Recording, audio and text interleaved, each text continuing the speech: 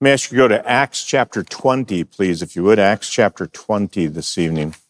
Been working on one of the benchmarks that's under the word multiply. We've been working our way through them, and Lord willing, we'll finish this one tonight, have one more that I hope will get done before the end of the year, and we'll have finished it inside the time frame that I was hoping to. But we're trying to zero in and take some time to think about the health of disciples, making and maturing disciples. What does it look like to be a growing, maturing disciple? And all of that interplays individual and congregational. The concept of spiritual maturity in the New Testament is not a privatized, individualized thing. You are healthy in relationship to the body of Christ. You grow up together into Him. We shouldn't think it's just about Jesus and me, especially if Jesus and me excludes the body of Christ. Right? We actually have a relationship to God by which we have been brought into fellowship with His Son and with those who are a part of His body. And so all along the way, that has been woven into it as we've gotten toward the end of it. It actually has gotten to be more and more of it. That is, the mark of our maturity is manifested more directly in relationship to the congregation of God's people. So we talked about serving, right? And you can't do that in isolation. You do that in the context of the body. Sharing has outward focus that has real connection to the other parts of the body in generosity and hospitality, and then in the witness of the body through testimony. The multiplying is clearly connected to that in that we're multiplying disciples. We should have as a personal desire to see fruit that remains come through our lives, because that is part of Christ's choice of us, is that we would be His ambassadors and representatives. We would be actually His, if I could put it this way, His mouthpiece through which His voice will speak as He calls people to Himself. And that's the pattern of witness in the New Testament. Last time, we looked at multiplying servants, that the Church of Jesus Christ should be being filled up with servants, because that's the pattern that Jesus sent for us. He didn't come to be served, but to serve. And as we follow Him, that's what we will do. And so it ought to be within the congregation of God's people that we are seeking to multiply that, right? We do that partly by honoring that. If Jesus says, here's who should be great among you, the person who serves the most, then certainly the value system of the congregation should reflect that, right? How do we hold people in high regard? It's that they've committed themselves to a life of service. That Matthew 20 would say, these are the folks who should be great among us. They serve the most. And in Ephesians 2, Paul says, hold men like Epaphroditus in high regard because he risked his life for the cause of Christ. It was his sacrifice on behalf of the service of the Philippian church and the Apostle Paul, right? He was their servant to Paul's needs. And that's why Paul says you ought to hold people like that in high regard. All right? So it wasn't dynamism, personality, sort of the display of the kind of charisma that we might think of. It was that he was actually committed to the task of service. And that's the kind of person that God's word would call us to honor. And I think in honoring that, that's actually how we help cultivate it. We We actually are pointing people in the path of service as the path of following Christ. And I think we ought to be cultivating that in our discipleship, right? If we're after in discipleship, there's something on this mic just driving me crazy. I'm sorry. I'm going to keep staring at it all night, and I'm going to get it done. All right. So, if we fixate on titles rather than service, then you create a congregation full of people who are seeking positions and titles.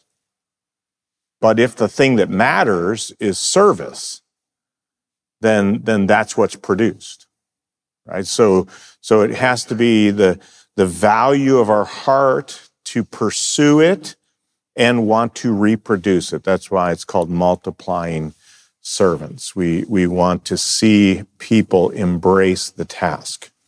The third part of multiply is the word multiply, leaders. And so I'm going to do is I'm going to try and lay some three-strand cord here, okay? And I want to do it in that way because I think it's helpful for us to see how they fit together. And the first strand would be this, and it's a little hefty, so if you're trying to write it down, it's recorded. You can play it back. And I talk slow enough that if you put it on 2.0, it's really legible. It's good. You can listen to it. So I know that's why I preach an hour, because I know it's only 30 minutes on audio. So you can do that. All right. The first strand, the triune God is gifting, sending, and providing leaders for the life and work of the local assembly. All right. The triune God is gifting, sending, and providing leaders for the life and work of the local assembly. Because I want to start right there, because we have to see that this is what God is doing for the body. All right? It's not something that is just done on a horizontal plane. It's actually something that's being done by God. And I said the triune God because Father, Son, and Spirit are involved in it. And you can find text in which the three persons of the triune God are the actor in it, right? The Holy Spirit gives gifts. Christ ascends to heaven and he gives gifts. God provides workers for the harvest, right? So it's the work of God to provide leaders for his people. And that's where we'd start. So I'm going to tell you text, mention text, but I'm going to zero in on a couple just for sake of focus and time. Look at chapter 20, Acts chapter 20 and verse 28. Paul is talking to the elders from the church at Ephesus, and he says something in verse 28 in the midst of his comments. There's a part of it that I want to pull out to show you my point here. Verse 28. Be on guard for yourselves and for all the flock. Now notice this next statement, among which the Holy Spirit has made you overseers to shepherd the church of God, which he purchased with his own blood. Do you see that statement? The Holy Spirit has made you overseers. So Paul assigns the active agency to this process to the ministry of the Holy Spirit.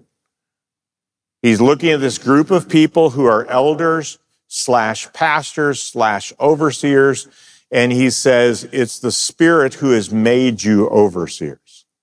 He's the one who's put you in this position. Now, I think we'd say, just like in Acts chapter 13, where the first missionary journey is launched, it says, while they were ministering and fasting to the Lord, the Holy Spirit said, separate Saul and Barnabas for the work to which I've called them.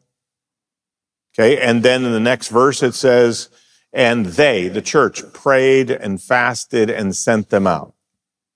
All right, so the divine work of establishing leadership happens in connection with the congregation. We're going to come to that. So it's not, we shouldn't think like Old Testament prophets, right? Elijah's out and all of a sudden he shows up and says, the Lord God of Israel sent me, right? Or Amos is out working the field because he's a farmer, and all of a sudden he gets a word from the Lord and he comes out to be the prophet. I'm not talking that kind of way.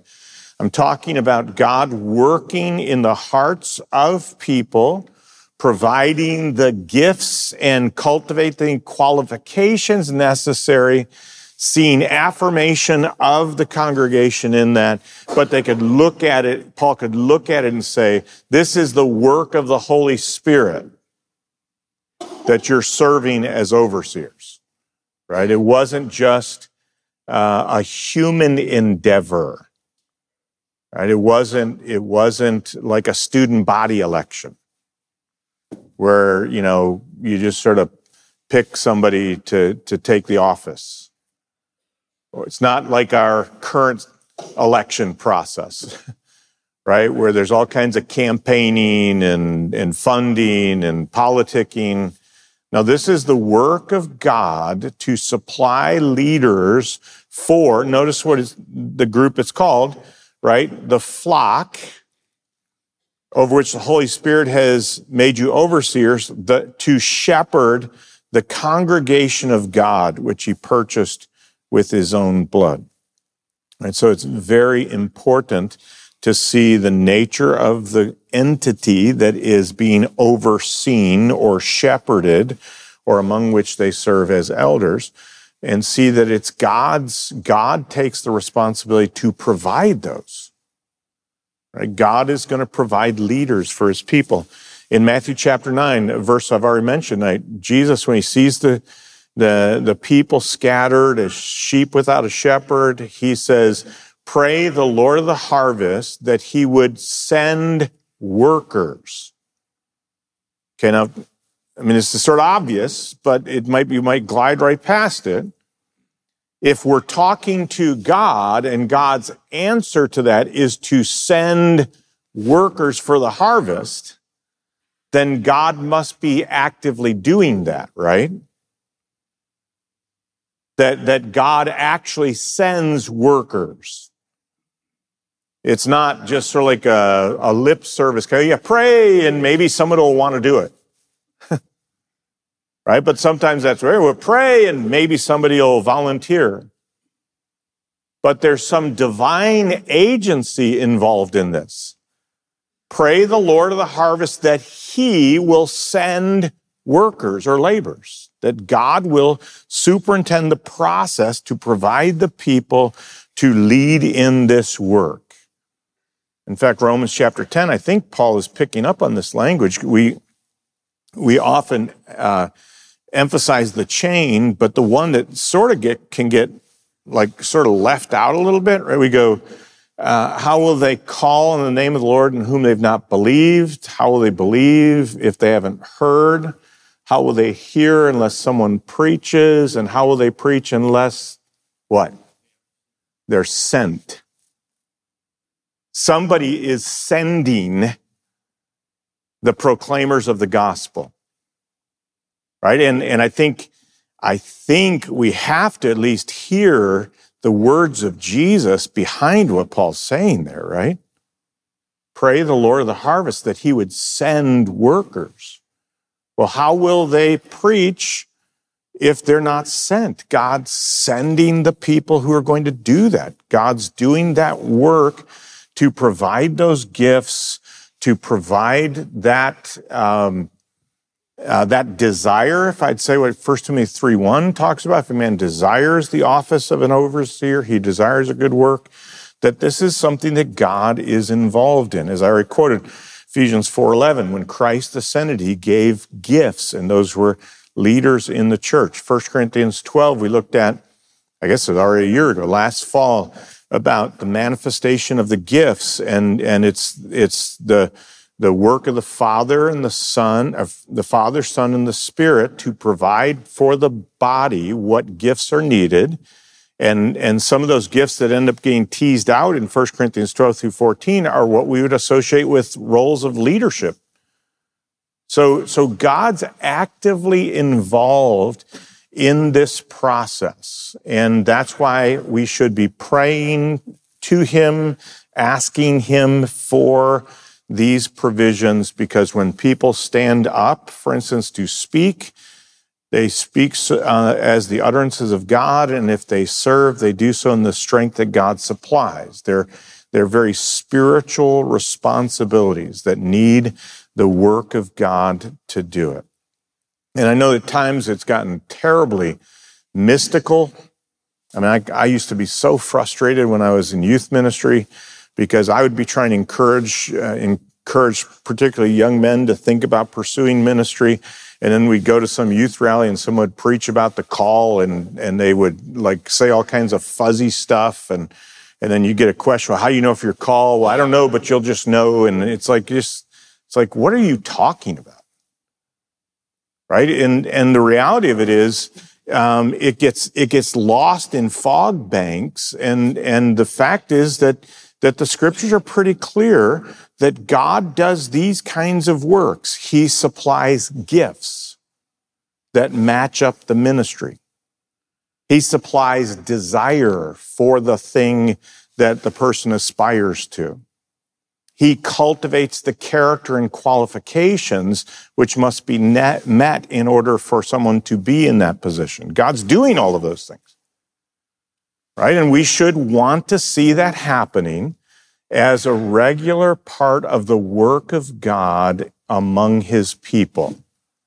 That it is not, it's not flatlined into just a human operation, but it is an awareness of the work of God to equip and raise up the leaders that are needed for the church, not just in the present generation, but the generation to come, which is the second text I want us to go to. Go to 2 Timothy chapter 2, please.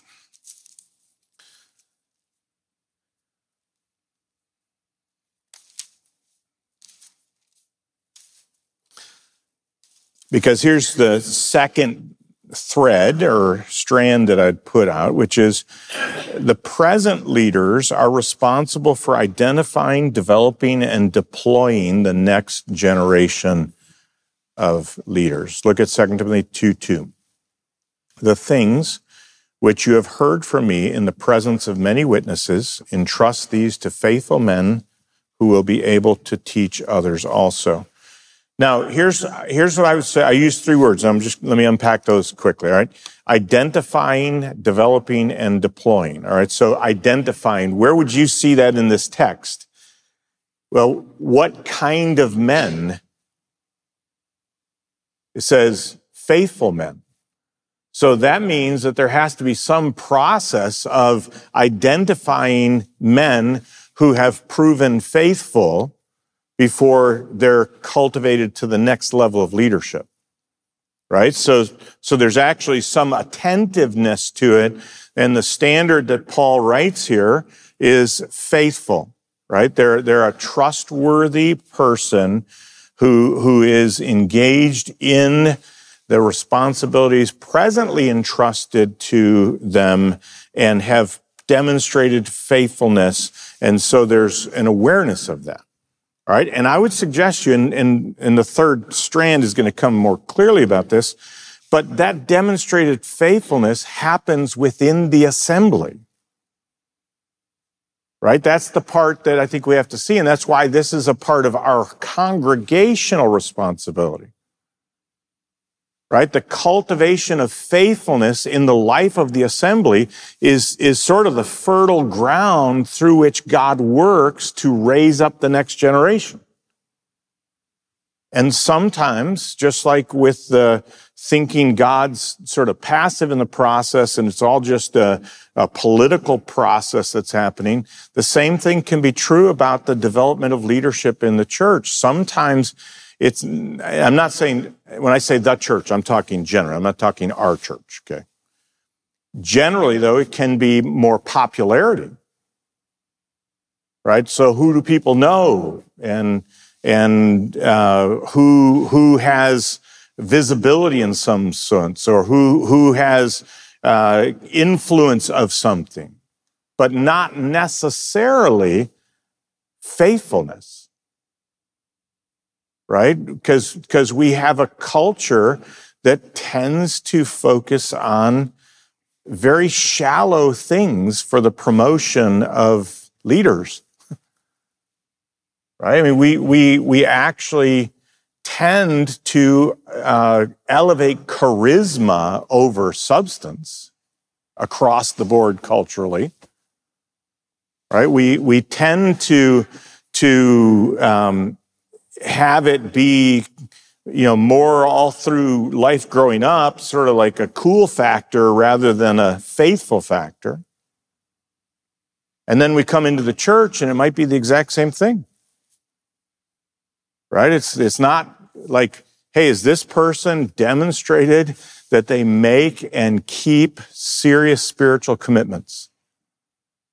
Right? That they are dependable, they're trustworthy, they're faithful in carrying through the things that are really important for the life of the church and for the life of godliness and for the good of the body. Right? Paul says they identify faithful men, and then notice he says, entrust, right? Entrust these truths to them, develop them, impart truth, build in them the capacity that they need to be able to teach others also. And that's the deploying part.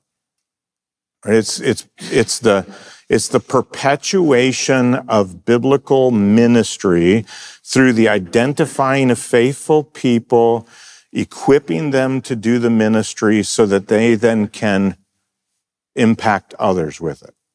Okay, now he's talking here, I think, specifically about what we tend to look at as probably the teaching, pastoral teaching kind of ministry, but I think it's a great template for everything. And it should be that way. And sometimes, and I think God's helped us not to be driven by this, right? But sometimes life in the church is so program-oriented that it really isn't about the godly people who are serving. It's about a need to fill positions in a program, right? You build a program, and that means you have to have X number of people doing it. So you just run around until you find people and stuff them into it. And the qualification can sometimes be like, okay, you got a measurable pulse. Here's what we need you to do. Because we're program-oriented rather than people-oriented, right? And we think that we have to fill positions, and I would suggest that really the thing we have to focus on is the cultivation of godly and gifted people.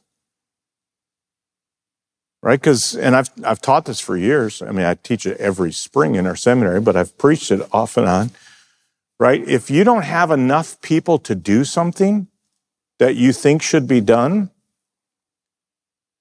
it is possible that what you think should be done doesn't need to be done because God would provide the people for what He wants done.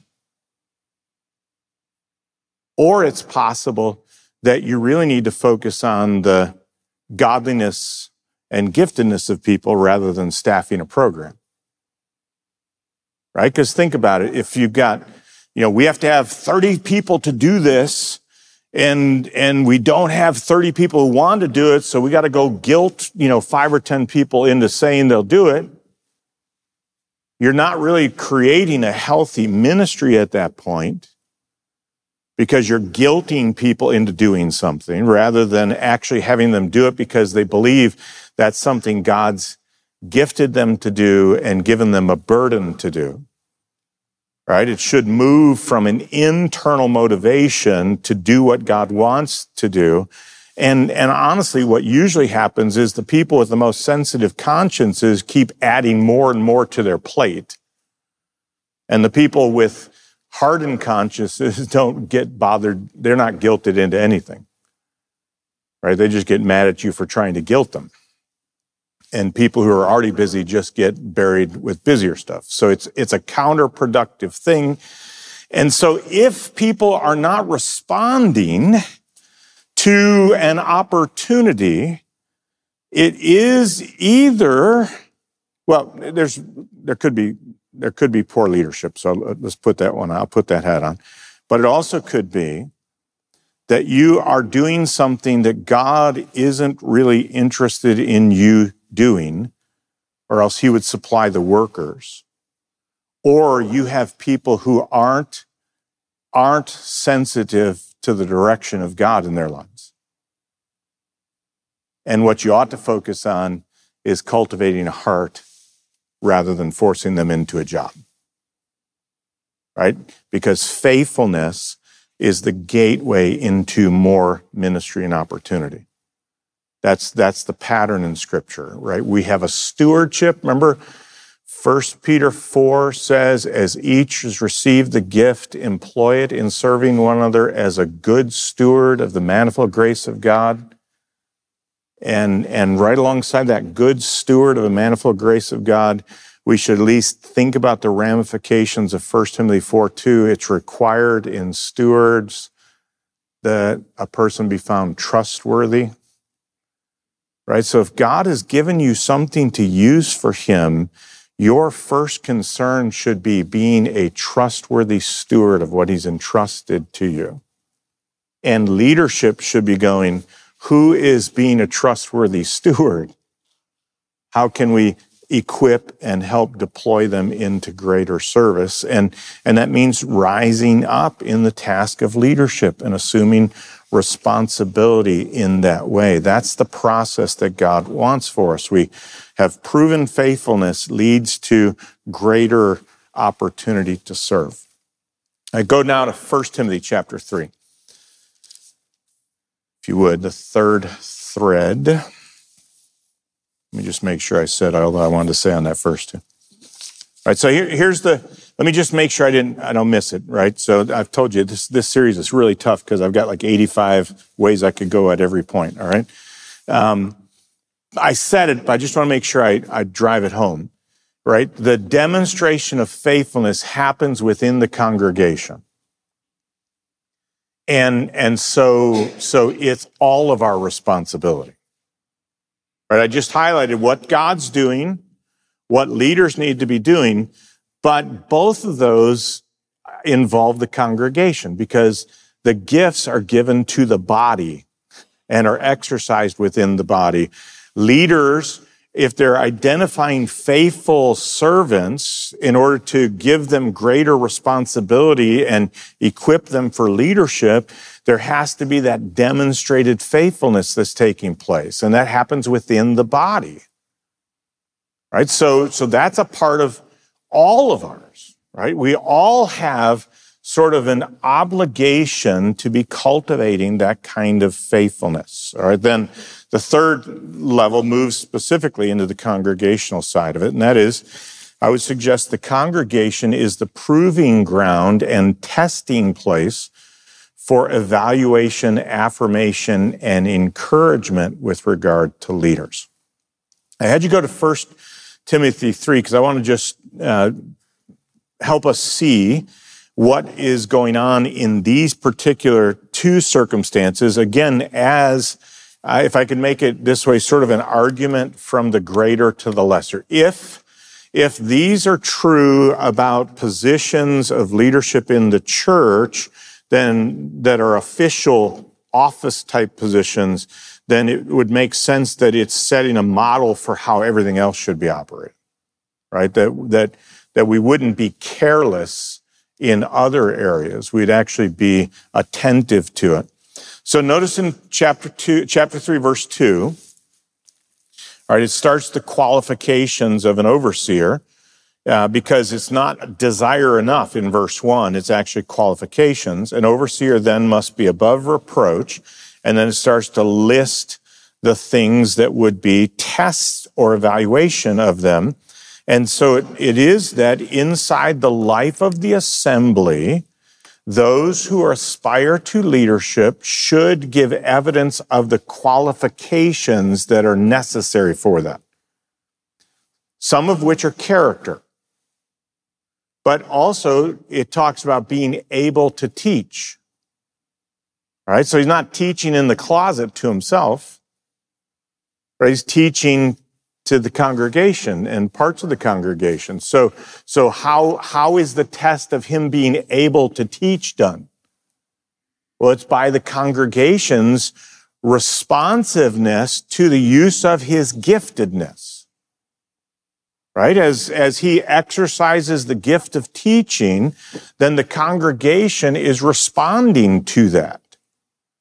Was that clear? Was that edifying? Was that something that was used by God to impart spiritual benefit? Right? The congregation is in that process. His leadership skills are put to the test and evaluated in 4 and 5. His spiritual maturity is evaluated. Some knowledge of what his reputation is, even of those outside the church, verse 7. Right? He must have a good reputation with those outside the church who will not fall into reproach and the snare of the devil. So the congregation is supposed to be the proving ground, the testing of this, and ultimately affirmation of it. Look at verse. Man, I just lost it. Let me look real quick. I'm trying to go too quickly here. Verse 10. That's all I was going to say, and then I backed off. Right. Okay. So 8 starts the qualification of the deacons, and then notice verse 10.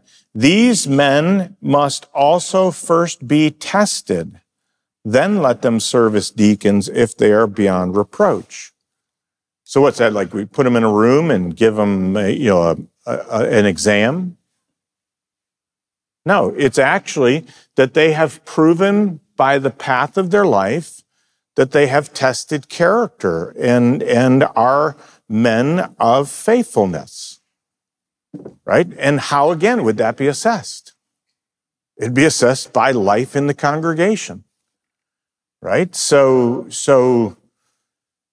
Again, it's something that we have to constantly keep our eye on, because the possibility in churches could be that the standard of selection for either of these offices, overseers or deacons, might not be proven faithfulness. It might be who they know or who they're known by. Right now, I've said that, I say it every year and probably multiple times a year. I mean, I have almost unlimited thankfulness to God for the people who serve in our church in both of these offices. Okay, I have not. I mean, I tell you, I have regular interaction with leaders in churches where the relationship between pastors or between pastors and deacons is not healthy, right? Ours is. So what I'm saying has nothing of like, okay, it's some subliminal message against pastoral staff members or deacons. Not at all. I'm simply saying, I've always advocated that the best thing to do is prevention, not cure, right? Talk about the way things should be when they're in good shape rather than waiting till they're in bad shape. But here's the reality of it. There's no church that's bulletproof in terms of problems. So we always have to be attentive to the process that God has put in place for the health of his body. Right? And it has to be an issue of proven testedness or faithfulness. Right? That we know that these are men who have embraced the truth and are committed to the truth, and they're committed not just to the truth, but they're committed to this body of believers and their role in it, and they carry out that role with faithfulness. That's really the test. And so how is that assessed, and how are those leaders affirmed? Right? God's at work to provide them. Current leaders need to be helping identify and equip and develop them. But in a congregational government like we have, the congregation plays an enormous role in the process. right? What do we, and I say that because I'm a part of the congregation, what do we value? Do we value the things that God values when we talk about who's going to be elevated to positions of leadership, who's going to be put in places of influence on the work of God that's happening around here, right? We have to have a heart for the kinds of things that God has for it, right? And even that 2 Timothy 2:2 passage talked about the things you've heard among many witnesses, place that whole process inside the context of the congregation. The congregation in chapter 3, look at the end of verse 15, the household of God, which is the church of the living God, the pillar and support of the truth. The congregation is the pillar and support of the truth. Do you realize that false teaching thrives because there's an audience for it? Do you realize that often, I want to say this one really careful, right? Corrupt, if there's a continued pattern of corrupt leadership, it's because people enable it. Right? I mean, that's not depressing because I don't mean it that way, but the thing that constantly causes me to just groan is that we have the leadership we have in our country because that's the kind of leadership we want ultimately, because we choose it. Right? I mean, we pander to the panderers. Right? We elevate people of shallow mind and character because we don't care about it. And the same thing can happen in churches, right? There are loads of people who can light up a storm in the pulpit and live like the devil outside of it, and they keep on being sent back into the pulpit. Or people who are just riding the coattails of name or family or popularity in places of influence in the church. I mean, I've had pastors tell me that they've had conflict in their churches because people who are leaders in the church won't even come into the church service. And the church won't do anything about it.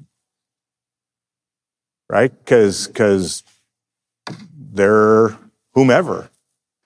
I mean, they can completely defy the direction and leadership of the church, and they're gonna get chosen to be a leader again in the church anyway. That church is getting what it wants. So what I'm saying is the problem has to be in the want. God's people have to want better than that. God's people have to want the standard that God wants. Right? What God said matters is what ought to matter to us. And that's the congregation, right? The congregation is responsible for that and making sure that that's the thing that is honored and set forth. As we have opportunity to raise up leaders within our church, we need to model healthy congregational life. People need to see what a healthy church is like. You know, and this is for within our walls, but God's put us in a unique position to send people out. And you know, if people are being sent out to start churches and they've never seen a healthy church, that's a bad situation, right? It's supposed to be a healthy church that's sending out people to start other healthy churches, whether that's in the United States or around the world somewhere. Right? It's supposed to come from the organic health of God's people, which means you have an enormous impact on churches that are being planted around this globe. I mean, do you realize that? The people who are going out to the ends of the earth to plant churches are having their concept of church shaped by you. Not just by what they're hearing in the pulpit. what they're seeing lived out in the church, what they see in the practice of godliness, in the care that's supposed to happen between believers, in the discipleship that's happening, hopefully in their lives, because people coming to us, say, just out of college, just getting married, have no idea what it means to really be a godly husband, godly wife, godly parent in terms of actual practice, because they haven't done it yet. And you know what they're doing? They're sitting down next to you and going, and they're watching this family and they're watching that family, and you're discipling them. You're discipling the next generation of leaders within our church and out from our church. Our congregation is actually the place where that's all being formed. And so we need to realize that if we're healthy, we're multiplying leaders. And I would suggest that if you're healthy as a mature disciple, you're aware of that and investing in that. You're thinking, how could I help this person who may be now just serving in the ministry that I'm in? They're just getting started, but they're starting to show themselves faithful. How can I help them grow as a leader? How can I help identify and equip and develop them so that they can go on to greater fruitfulness? Hey, here's this person who seems to have a heart and an aspiration to do the Lord's work. What can I do to encourage and help that person grow in that godliness? How can I come alongside and pray and encourage to see this person grow up into all that God wants him or her to be? Because it's God who's raising people up. And we're a part of what he's doing to do that. Right? And it's really an incredible thing. Right? I was reminded again this week because I'm on a panel discussion about missions in this brand new church, and they start asking me about stuff. And while I'm talking to them, I'm thinking about people who are members of our church, who've been here, who our congregation has poured into, and now they're around the world doing the work of Christ. And some of the best models of faithfulness those people have seen have been in the pews next to them. Some of the greatest displays of generosity they've seen have been people alongside of them. Right? Some of the best lessons they've ever learned for doing the work God's called them to do has come from people alongside of them. I mean, you have no idea the impact that you can have on these lives. Let's be intentional about it. I mean, let's take seriously what Jesus says. If you receive a prophet in my name, you get a prophet's reward. Right? I mean, you actually can participate as a fellow worker in the cause of Christ by sending them on in a manner worthy of God, 3 John says. By pouring into the lives of people that God has gifted and is burdening for greater levels of leadership, help them in that process. Because the health of our church for the next generation depends on it. Right? I was looking back at some moment. When I came back almost 35 years ago, 20% of the church was over 50. So the youngest of those are 85. A lot of them have moved on to heaven. Right? And that means people like me, who when I came back at 27, are in my 60s now. Right? And there's a bunch of us that used to be the young people in the church that are no longer the young people in the church. And what we need by God's grace is another entire generation of people who say, hey, this is the work of God. that I'm a part of, that God has used in my life, and God has given me an opportunity to invest my life in and see the work of God go until Jesus comes back, from generation to generation, because it's not a given. There's lots of churches that fade out after one generation or coast out after two, right? I don't think anybody in this room wants that to happen. But it could happen if we're not intentional about seeking to raise up the next generation of leaders, pouring our lives into the people behind us so that someday when we hand off the baton, they're able to run for that next generation, right? We've got to have a heart for that, and that heart makes us, again, move outward rather than being inward focused. Who can we pour our lives in? Who can we help cultivate faithfulness? How can we encourage it? How can we help people grow and serve more faithfully? Because if they're not being faithful right now, we don't want to hand them the reins of leadership. Right? So let's help them be faithful right now, right wherever they're supposed to be. And if you aspire to leadership, then learn how to follow. Because if you don't know how to follow, you'll never be a good leader. So be faithful, follow, get involved.